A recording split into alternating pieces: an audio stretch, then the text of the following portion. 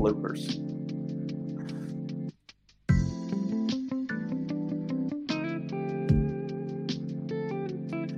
What's up, Jordan? Not a whole lot, Jimmy. How we doing today? Oh, we're good. We're good. Yeah, good. Came out of a weekend, and we're good. You know what I did yesterday? What'd you I've been itching, looking out my front yard, the grass, and it was Did you mow? it was I mowed it, and there wasn't. My neighbors aren't happy with me. They talked to me about it. You set the I pace. I set the pace. I had some leaves and other stuff, and you know how the grass gets clumpy, and so all three of my neighbors, I'm looking at all of them right now. They all kind of like came together and congregated and put their hands on their hips, just to watch me cut the grass back and forth, and tried to ignore them, but it just took only last so long. So as soon as I shut the motor down on the lawnmower, they came over and let me know what they think and how it's going to impact their daily lives with their wives looking across the street at the yard. And I just said, "Hey, guys, take some pride in your yard. That's it."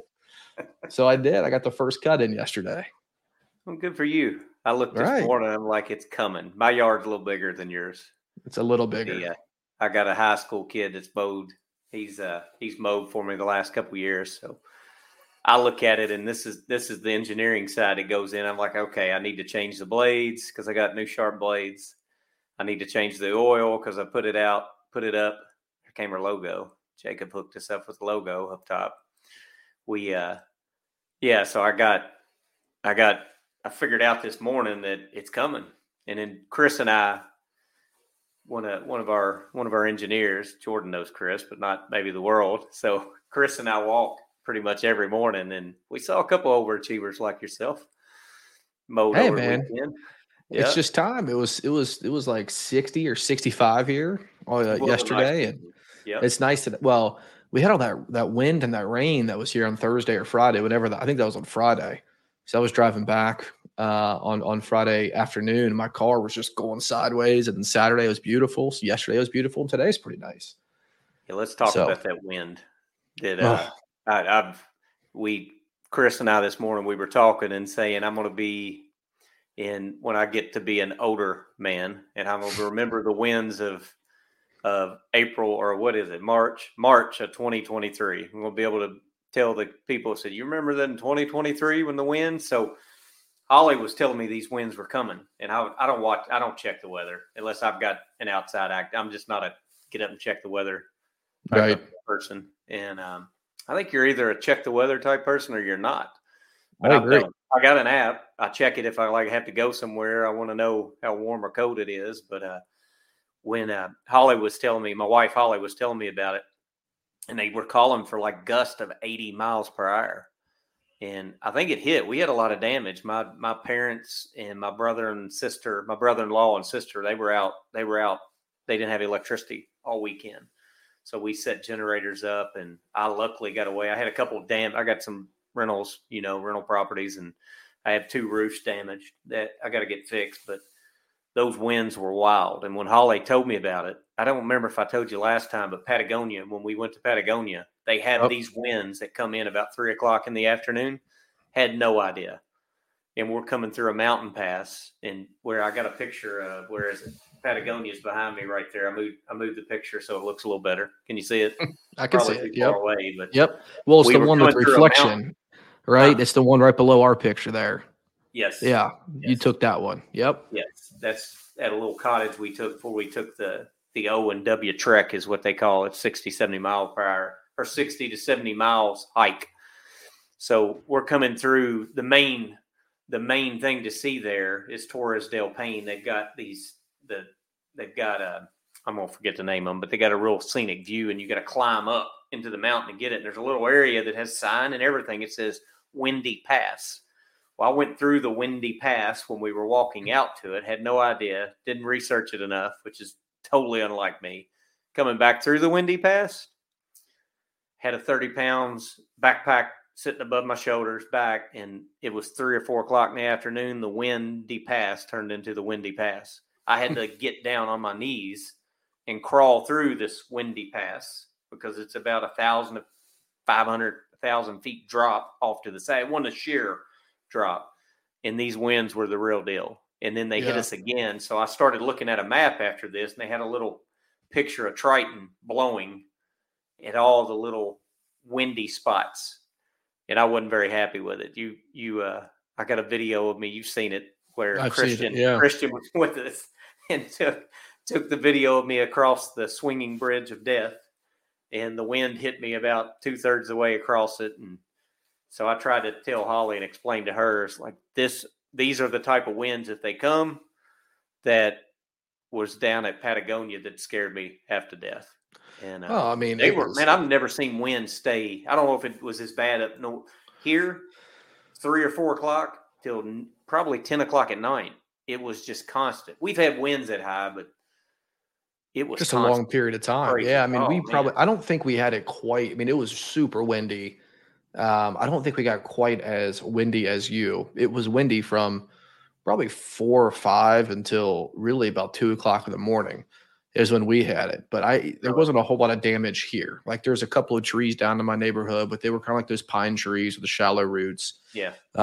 Fortunately, we didn't have any issues, no electricity losses. But yeah, I think your area, Lexington, I think they got hit a little bit harder with the wind than we did. But even then, I mean, it was just raining and it was just sideways wind. It was not great. It wasn't a lot of fun. So Chris said somebody needs to name it. And I'm like, I don't even know what you name it. But I thought of Chris Farley, where you remember when he used to do the El Nino. Uh-huh. And when El Nino was coming, it's showing her at my age anyway. It's Saturday Night Live, Chris Farley. But like somebody needs to name this wind event. Well, Summer and myself and Harper have been watching Survivor, and we watched season 32. So that's about 10 seasons in the past, and we're watching season 33. And one of the first episodes are in Fiji, and they decided to do this during cyclone season. So there they are, day 2. Yes. The two tribes, just millennials versus Gen Xers. Yes, you and I would have been split on our teams, millennials and Gen Xers. And day 2, they evacuate them because they had a tropical storm that escalated into a cyclone. And I'm like, imagine that. And they were showing the water and the wind and the trees and just destroyed their camps. I mean, already lack of camps they had. Unfortunately, the millennials didn't show up very good in the first couple of days. They kind of were out on the beach swimming, weren't really putting up their camp. It just wasn't a priority to them. So, but so wind's just no joke. But anyways, I love that show. I do too. I've seen all of them except the latest season. Holly, really? Holly and I like watching it and then Amazing Race both. Yeah, she likes Amazing Race more than I do, but I like Survivor more. We all like it. That's the year I graduated. 99 is when it first came out. So that's how been long been pretty successful. Yeah, and it was the first of its kind. You remember, it was the first really reality show, and right. It's changed a lot. It used to be. I feel like it used to be more about surviving. Now it's more about like the tactics you have in the game, building your alliances, your strategy, storyline. I think which I get, but no, we just saw season 32 because it was on Netflix. Could you do it? I think I could. I just couldn't be away from the family that long. That would be the challenge, right? But I think being out there and sleeping outdoors in those tents and everything else, I think I could do all that. But I couldn't be gone for 39 days out of Survivor. But how would that conversation go with Summer? It wouldn't make it past. I applied. I would be cut off. So no, I don't. It's not that I don't want to do it, but if I had to do it, I think I could do it. I've threatened. I think it'd be fun. Times. I got my wrestling coach and my old wrestling coach and I, we hike and travel and do stuff all together. And he had a spot on his, I don't know what it was. He had a tumor or something on his brain that was pretty serious. And he had it removed, but he lost hearing out of his left ear. And he's older now. So I'm like, we could play it up. That's like, you're a survivor and look at you've lost hearing and you coached me 20 plus years ago and let's apply for the Amazing Race. But I'm with you. It's like, I hate to leave. When we went to Patagonia, the worst part of it was leaving the family. And there's you got 3 or 4 kids, you got 3, I got 4, but knowing you're more than a day away if something, you needed to get home or not. It's not that's the worst part of the traveling. Well, you're not going I to got have a trip self. planned this summer, and that's Yeah. the only thing I'm not looking forward to is leaving them. And Holly doesn't care. She's great about it. She doesn't care, and but she still hate to leave them. But she's got my parents and her parents. I mean, we're all a solid half mile and a mile away from each other. So she's got support, but I still don't like to leave them. So No, I get you. It's always difficult, even the day trips. So, yes. All right. Do we want to get in? So we got this is technically the second video podcast we recorded. We don't know if we're going to release the first one because it was more practice and we're working things out, but we got a couple things that we can talk about. So we feel like well, I don't know that we've landed on a name, but we've got a name. Getting closer. Right. We'll see how long Jordan and I typically work this way. I'll throw like 10 or 20 things across to him and send him text, and then maybe a week later, maybe if I'm lucky and he's got his phone in front of him, he'll respond right away. But so I put out a bunch of different names and none of them really stuck. And we ended up, what'd we just do? The Zion Experience? The Zion Experience. TZE is what we think we're going to land on and call it. And we'll just see if we like it or don't like it. We can always change. I was watching I introduced Bubba. We're really not that big of a backwards down here, but my son, his nickname's Bubba, but it's James. I was watching Macho Man Randy Savage's biography on the A&E channel the other night. So I introduced him to fake wrestling is what he calls it. Fake wrestling. The Rock started out as Rocky something. So everybody knows The Rock. So even The Rock eventually evolved to a different name, but he was Rocky Malvoa or something. I butchered it, but he was something when he was a baby face, before he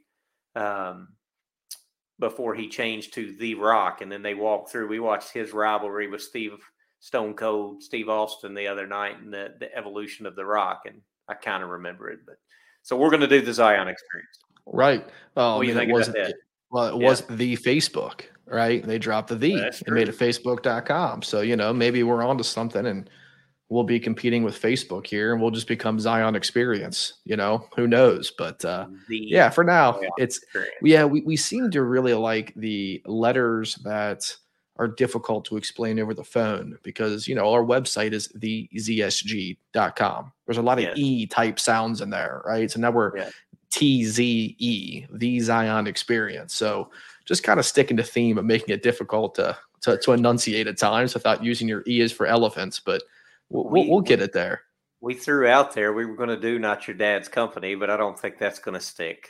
We're trying to do something. It's the mixture between somebody having interest in it and not. But we know it's going to be business, but not all business. But we want it to tie back, and the Zion is our brand.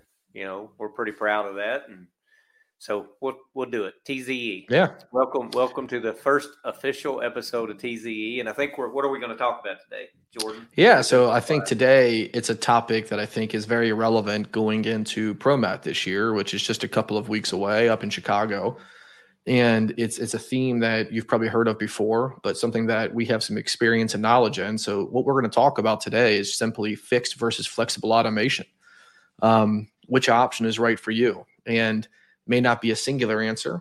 And we're not here to really answer a singular question, but more so talk around the topic of you hear fixed, you hear flexible, you hear automation, you hear robotics, you hear goods to person, but what does it all mean, right? And what different types of scenarios do we see those playing in? So I think what we wanted to do today is kind of start talking about what each of those mean, fixed versus flexible. And I think we'll start with fixed automation and just give a general background of what it is, where it's played in the industry, where we've seen it. But so Jimmy, I don't know. Do you want to start with your experience of fixed automation, or you want me to tackle it? What's better? Well, I mean, I think this is the beautiful thing about it. I've seen 2 or 3 different, I'm sure you have as well, but there's different articles that have come out, and what people classify as fixed versus flexible has probably changed. Sure. Especially changed in the last 2 to 3 years. Of some people even have a different, I always use the word mechanization versus automation. So when I traditionally hear automation, as I've grown up in the industry, my mind went to, you think of ASRS systems, you think of full blown robotic automation systems. And so a lot of people interchange that.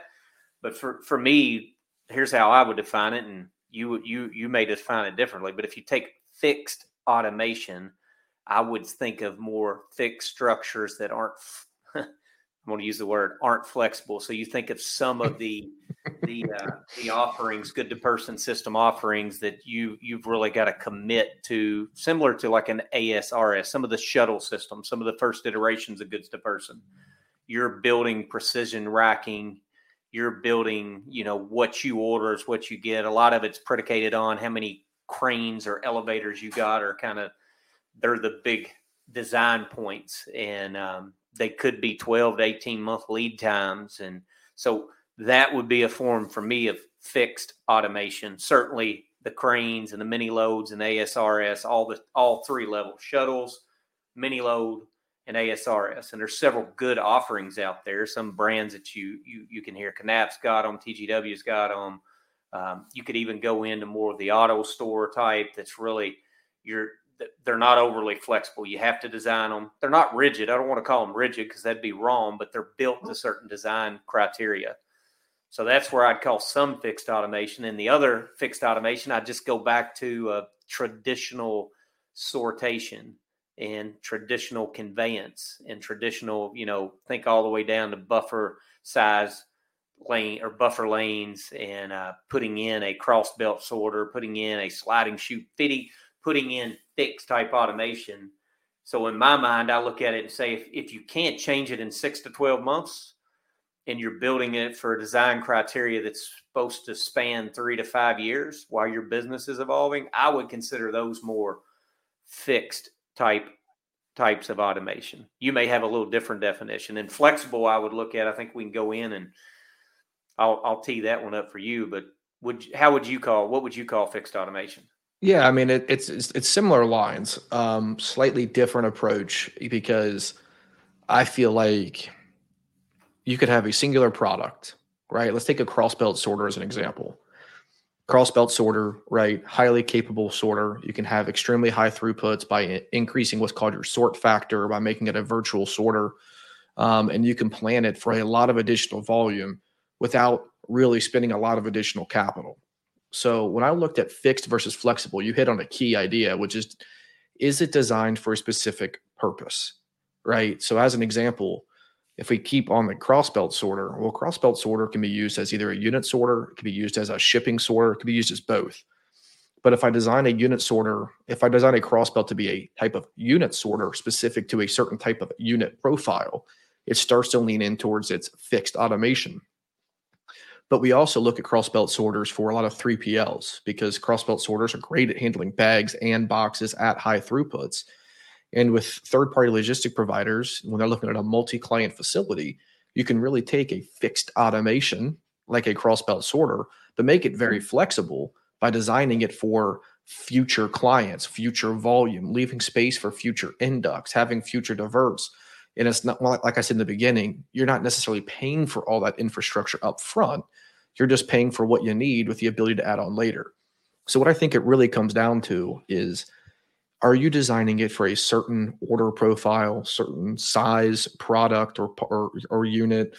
Are you looking for it to serve the next 3 to 5 years, and then you're looking to open up a new facility and just keep that one humming? Those are all kinds of the questions that I ask in order to give my recommendation or decision on if it's fixed or flexible. I do agree with you that conveyor, racking, those types of things are definitely, you'll see more in the fixed category.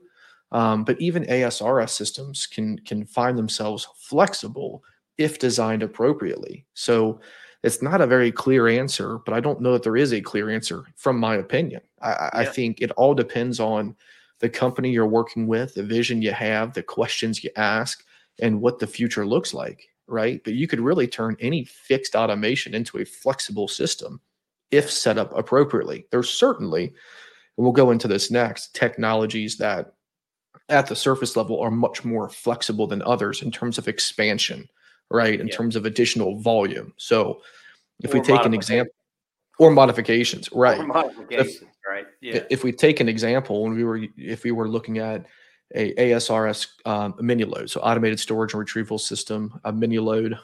Mini loads typically are there to service full case storage and retrieval. So you'll have a crane that you mentioned earlier with an elevator on the front.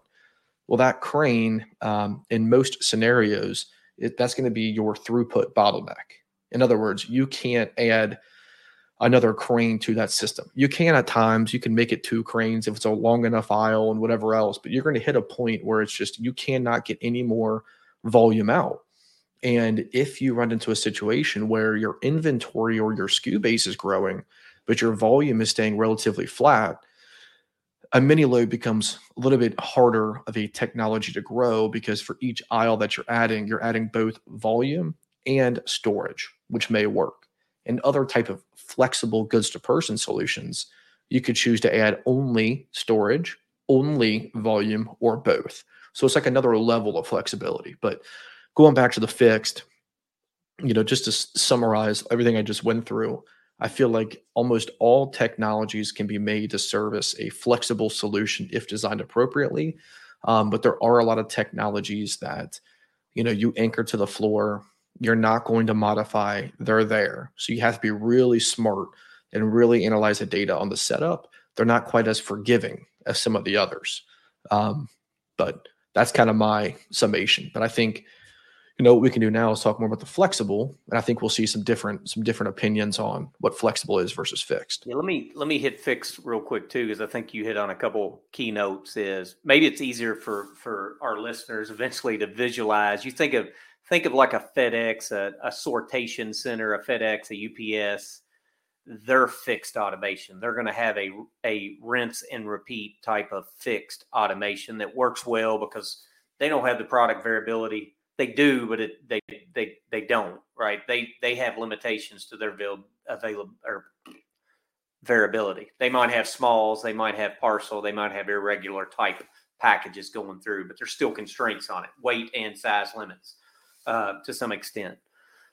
Those are more fixed, rinse and repeat. But I think you hit something that's really, so part of this podcast is not,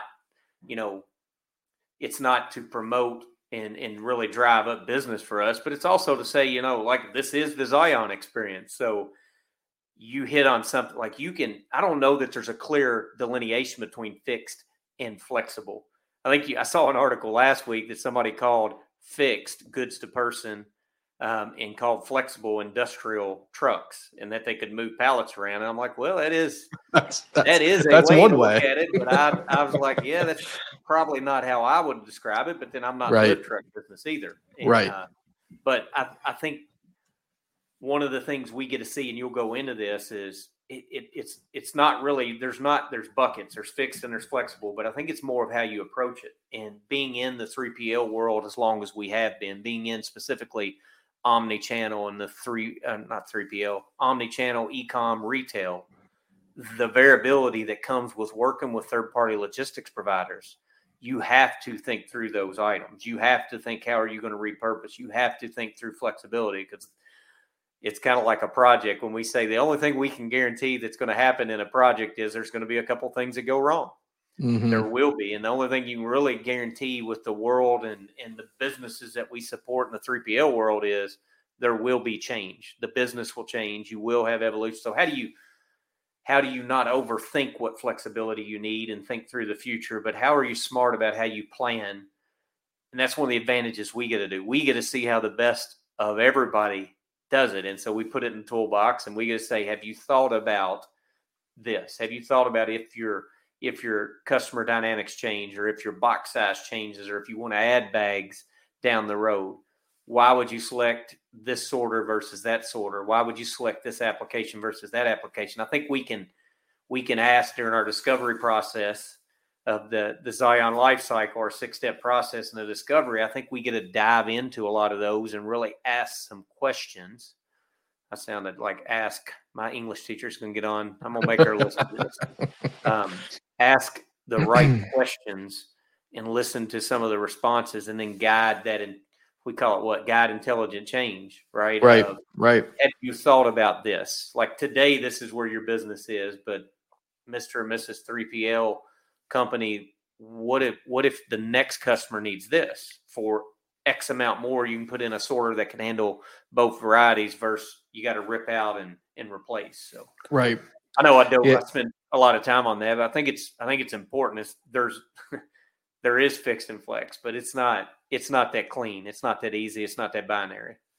Yeah, I mean, I think what it comes down to, there's a couple of things and you hit on one earlier, is lead times. And lead times can certainly, excuse me, they can certainly affect, what we would recommend. In other words, if you're in a rapidly changing environment, whether it be, you're a customer that's starting off and you're having a lot of growth, whether it be a 3PL that is taking up a 1 million square foot facility and leaving 400,000 square feet open for client whoever.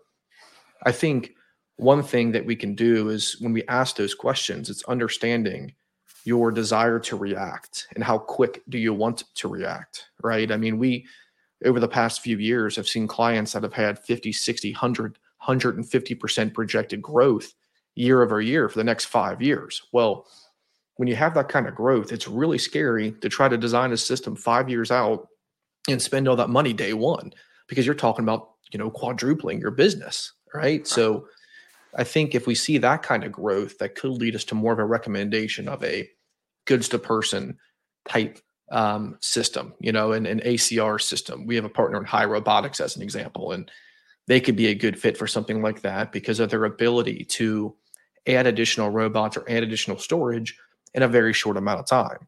But if you're going to have a little bit more of a runway up to that growth or that expansion, and there's an opportunity for, maybe it makes sense. A lot of e-commerce applications will see unit sortation being used to increase your potential batch and increase your pick efficiency, or eliminate picking altogether if you're able to leverage mini loads and shuttles. And they play a very important role. So I think, to your point, there isn't a clear answer. We certainly have opinions, and we could kind of put stuff in fixed. This is really fixed. This is really flexible. This is kind of in between. This could be either. But at the end of the day, it just comes down to what your growth forecasts look like, what's important to you, how quick you want to react, and how much you want to spend up front. There's some things that you're inevitably going to spend up front: an outbound sorter, right? Your conveyor to connected, any sort of print and apply you may need, inbound, whatever it may be. But at the end of the day, Jordan's opinion, any technology can be made flexible and any technology can be made fixed. It all depends on how you design the system and how you utilize the system to ultimately categorize yourself in fixed or flexible. Right. And of course, there's technologies out there like the pick assisted, and those technologies, those will always be in the flexible. If you think about the locust, the gray orange, those types of robotics, I mean, they're purely made to be a flexible solution to assist your existing staff and to be able to maybe come into your existing environment and not have a huge cultural shift from, I'm picking this today out of a ground level location, and tomorrow I'm picking at the front of a pick station that's being fed to me with robots, right? So there is technologies out there that will always be flexible, and then I think there's technologies out there that I can't really think of any. This is just how my mind works, that are truly defined as fixed. Yeah. Yeah. I mean, I think you hit on it. It's like there's lead time, there's cost, there's scope. What do you think of some of the pillars of project management in general? But those are the type of questions that and people have gotten smarter, and the technologies have gotten smarter. I mean, a true flexible, some of these AMR, follow me, what is it, person to shelf, goods to person.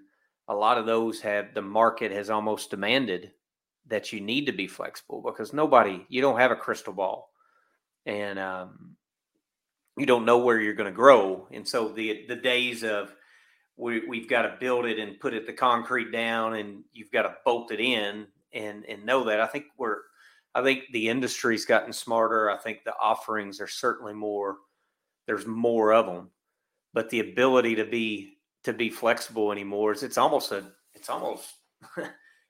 it is almost a requirement of business now for a lot of companies to survive. And yeah, for sure. Who is it? Chuck. I think Chuck says this all the time.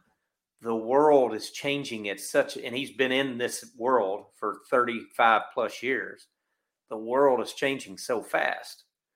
If I'm a company and I put my company hat on, this is where I think we do well. We try to have the empathy and put ourselves, well, a lot of us, we've been in an operator's seat. So we've been the buyers before instead of just the sellers, if you want to break it down as basic as that. But if I'm our customers and clients, we would advise them, like we tell them how their money, we spend their money like we'd spend our own money. So if I'm sitting on the other side of the table as a buyer and I don't know 100% for certain, phone's ringing here, sorry, but the days of investing and building for 5 years out, I don't know that those days exist unless there's still certain applications. That makes sense. Right. But where we thrive and where we help and where we get to see and just see we get to see a lot of examples in the 3PL world. They don't have that luxury. And right. I came from the 3PL world, so I fully know of the balance of investment versus change. And you still have 3 to 5 year contracts. It's not like you are the end user and you own it. And the technology is getting better. And look how much it's evolved. We say exponential. The world is changing every day, and it will continue to change. And right. how you put the pieces together of a system, I think the companies that really figured that out, that do it well and help guide that intelligent change for other companies, I think you're going to be in the right lane. That's who companies are looking for. That's what our customers are telling us when we talk to them, right? I mean, I don't think we've had a customer that says, here's what I'm going to be in the next 5 years and just let's build it. It's like, it's always, how do you handle the trade-offs? I got limited capital or want to have limited capital with a 3 to 5 year contract or at best, I know my business is going to look like this in 12 to 18 months. What's the best solution for us? And I think that's where you and Drew and just Zion in general, I think we thrive in that environment. I think you're one of the best, you and Drew, and you put your heads together. It's like, how do we make that flexible solution? Right. No, I mean, I think there's just a few last comments I have, but there's a whole other ball game. You mentioned low capital and kind of an educated guess is what I call a forecast. That's all that it is, right? Yeah. So there's certainly avenues when you talk other flexibility. There are robots as a service or software as a service or RaaS versus SaaS models that we'll probably spend a topic or have that as a theme one day. Those kind of opportunities exist. Secondly, whether you be a retailer or a 3PL, when it comes to putting in automation, to your point, if I've got a 3 to 5 year contract and I'm going to own the assets, well, the question we do get asked a lot is, well, hey, can I pick this up and move it? Well, not really. I mean, any sort of technology you do, you can't really move it. However, you absolutely can design it to be repurposed, right? Because at the end of the day, with a lot of goods to person systems, it comes down to a few very inputs, right? How many storage locations, how many throughputs per hour do you need? What's your pick rate? And how many units per presentation do you think you can achieve? And, there's some data to support those and there's some conservatism built in, but those 4 inputs design a system, and those 4 inputs are almost universal across different industries, whether it be apparel or whether it be shoes, which are totally different, pharmaceuticals, food and beverage. Those inputs remain the same, simply meaning that you can repurpose that system for a lot of different type of clients. And the last thing that where my head was going is if you go to ProMat, if you are going to ProMat this year, and you go up and you talk with some different robotic providers and you simply ask them, hey, do you guys consider yourself a fixed or flexible automation? I'm going to say almost all of them are going to say flexible. And they're not lying to you. It can be designed to be flexible, but we have a thing that happens in this industry that causes confusion at times, and people kind of fight back and forth of what's what. Before fixed versus flexible was warehouse management system, warehouse execution system, warehouse control system. You'd ask 5 different people, they'd have 5 different answers for what it meant to them. But that's important. What does it mean to you? And what are you really after? And that's what we want to drive to find out and help answer with you together. So that's a challenge for you. Fixed or flexible automation. Ask people at ProMat. Can almost guarantee they're all going to say flexible because it sounds better, but it's also truthful. Yeah, just ask them to unpack it. Like, what do you? Right. Just the conversation we had. I don't. if you ask me next week, I'd probably give a different description of it. But Sure. I think at the end, if you summarize all this up, is all systems had the ability to be flexible. But ultimately, it comes down to how you think through the solutions, what design data, the inputs, as you call it, go into it, and then just think through and get creative with it. How can you use this for something different and think through, would this catch 80% of the funnel versus trying to be very, it's a shotgun type approach to fixed and flexible versus a very rifle type approach. There are Sure. that, even when we've gotten an itch, you reminded me, this is the last thing I'll say, and then we'll go to our question because we're loud, is we had an engagement in 2022 where we walked into what most people would consider a very fixed automation design system. It was built for a specific brick and mortar replenishment, retail type replenishment model. And a 3PL that's a partner and customer of ours had bought it and repurposed, and they put different customers in the same solution. They were trying to work different customer profiles and different types of inputs through a very fixed type solution. And you and Drew went in and worked with that operation team, and you tweaked it and made it flexible to get them through peak of 2022 and explain where this profile does work and didn't work, and then why this cross belt sorter was designed for this. I think it was a unit sorter, is being used as a unit sorter, and they were trying to use it as a shipping destination sorter. And so you're never too far. I would agree that I don't think you can box in fixed and flexible. Oh, I'm getting a call now. Mom's calling you. Mom's calling. She's going to ask me about that later. Why'd you decline me? It's in a very important meeting, Mom. You hit it though. So let's end it with this. We're always going to try to end with some question or something out for the audience, for the group. And if they make it this far and you all hear it and like it, it's great. Give us some comments. Let us know. We're here to just kind of have conversations, and hopefully some people it educates. But I would leave with ProMat's coming up in 2 weeks. We'll be there. Hopefully, if you're there and you get to see this and you want to meet with us, let us know. We'd love to meet with you and just talk. And we love meeting new people. It's such a great industry and community to be part of. But go up and ask the questions. If they say flexible, which they will, just ask them to explain it. And I think you'll find that's that second layer question of anybody you're working with, and us too. Challenge us. Like, don't just say words. What does it mean? And then it'll drive good conversation to how you can use any type of automation to be. Sometimes fixed is okay. Sometimes you need it fixed because you got a very rigid order profile, or you know exactly what you're going to have, and that's what you need. Or just ask, how can you make it flexible and what options would work best? Because what works for some won't work for others. Right. And then the last thing I'll leave with is during we have part of our Zion culture is we meet one-on-one with all of our team members.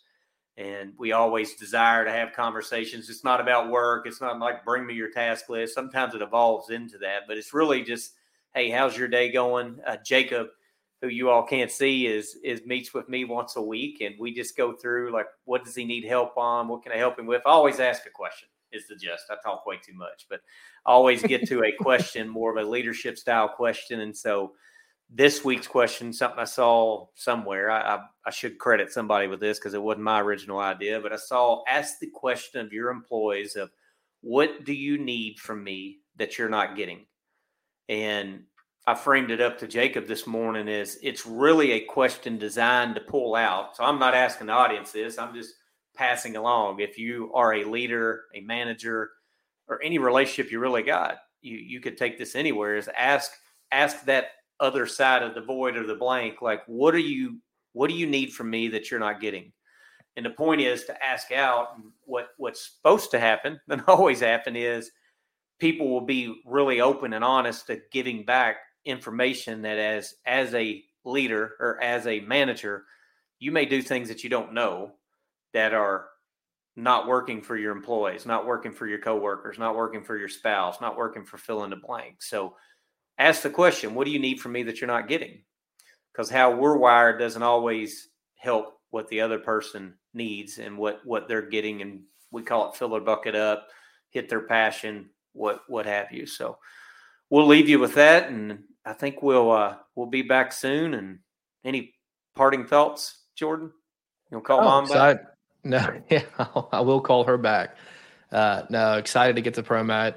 See a lot of you there. See a lot of our strategic partners and good business partners, and just get back in that atmosphere. It's just one of my favorite weeks of the year. Just a lot of Yeah, it is. new technologies that I get out there and talk with and meet with and further build relationships with previously established ones. So, yeah, excited for it. Excited we're doing this. I thought that was it's always fun to talk through technology and robotics and software and distribution. It's a passion that I think we all have, and anytime we have an opportunity to talk about it, we're going to, right? Yeah. So that's all I've got, and looking forward to the next time.